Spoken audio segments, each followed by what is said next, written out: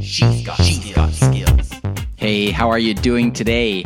Today I want to tell you about a feature that Amazon has been pushing a little bit more, and it's called Learn My Voice. Now, I have spoken about this previously.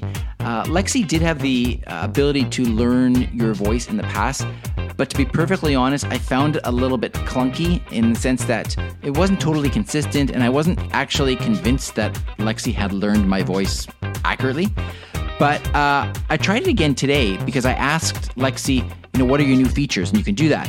And Lexi said, try saying Learn My Voice. So I thought, okay, I'll give it a try again.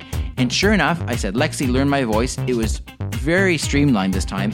She basically guided me through exactly what I needed to do, which was confirm my name, and then had a series of 10 statements that she said, and then I repeated back to her.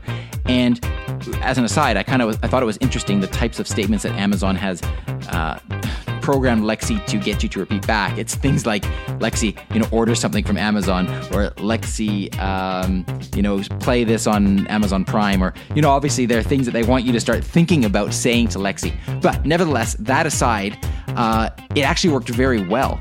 And then when I asked Lexi, who am I? She knew who it was. She knew my name. And then I tried to trick Lexi, and I raised my voice and made my voice sound really high. And I said, Lexi, who am I? And Lexi did not know who I was.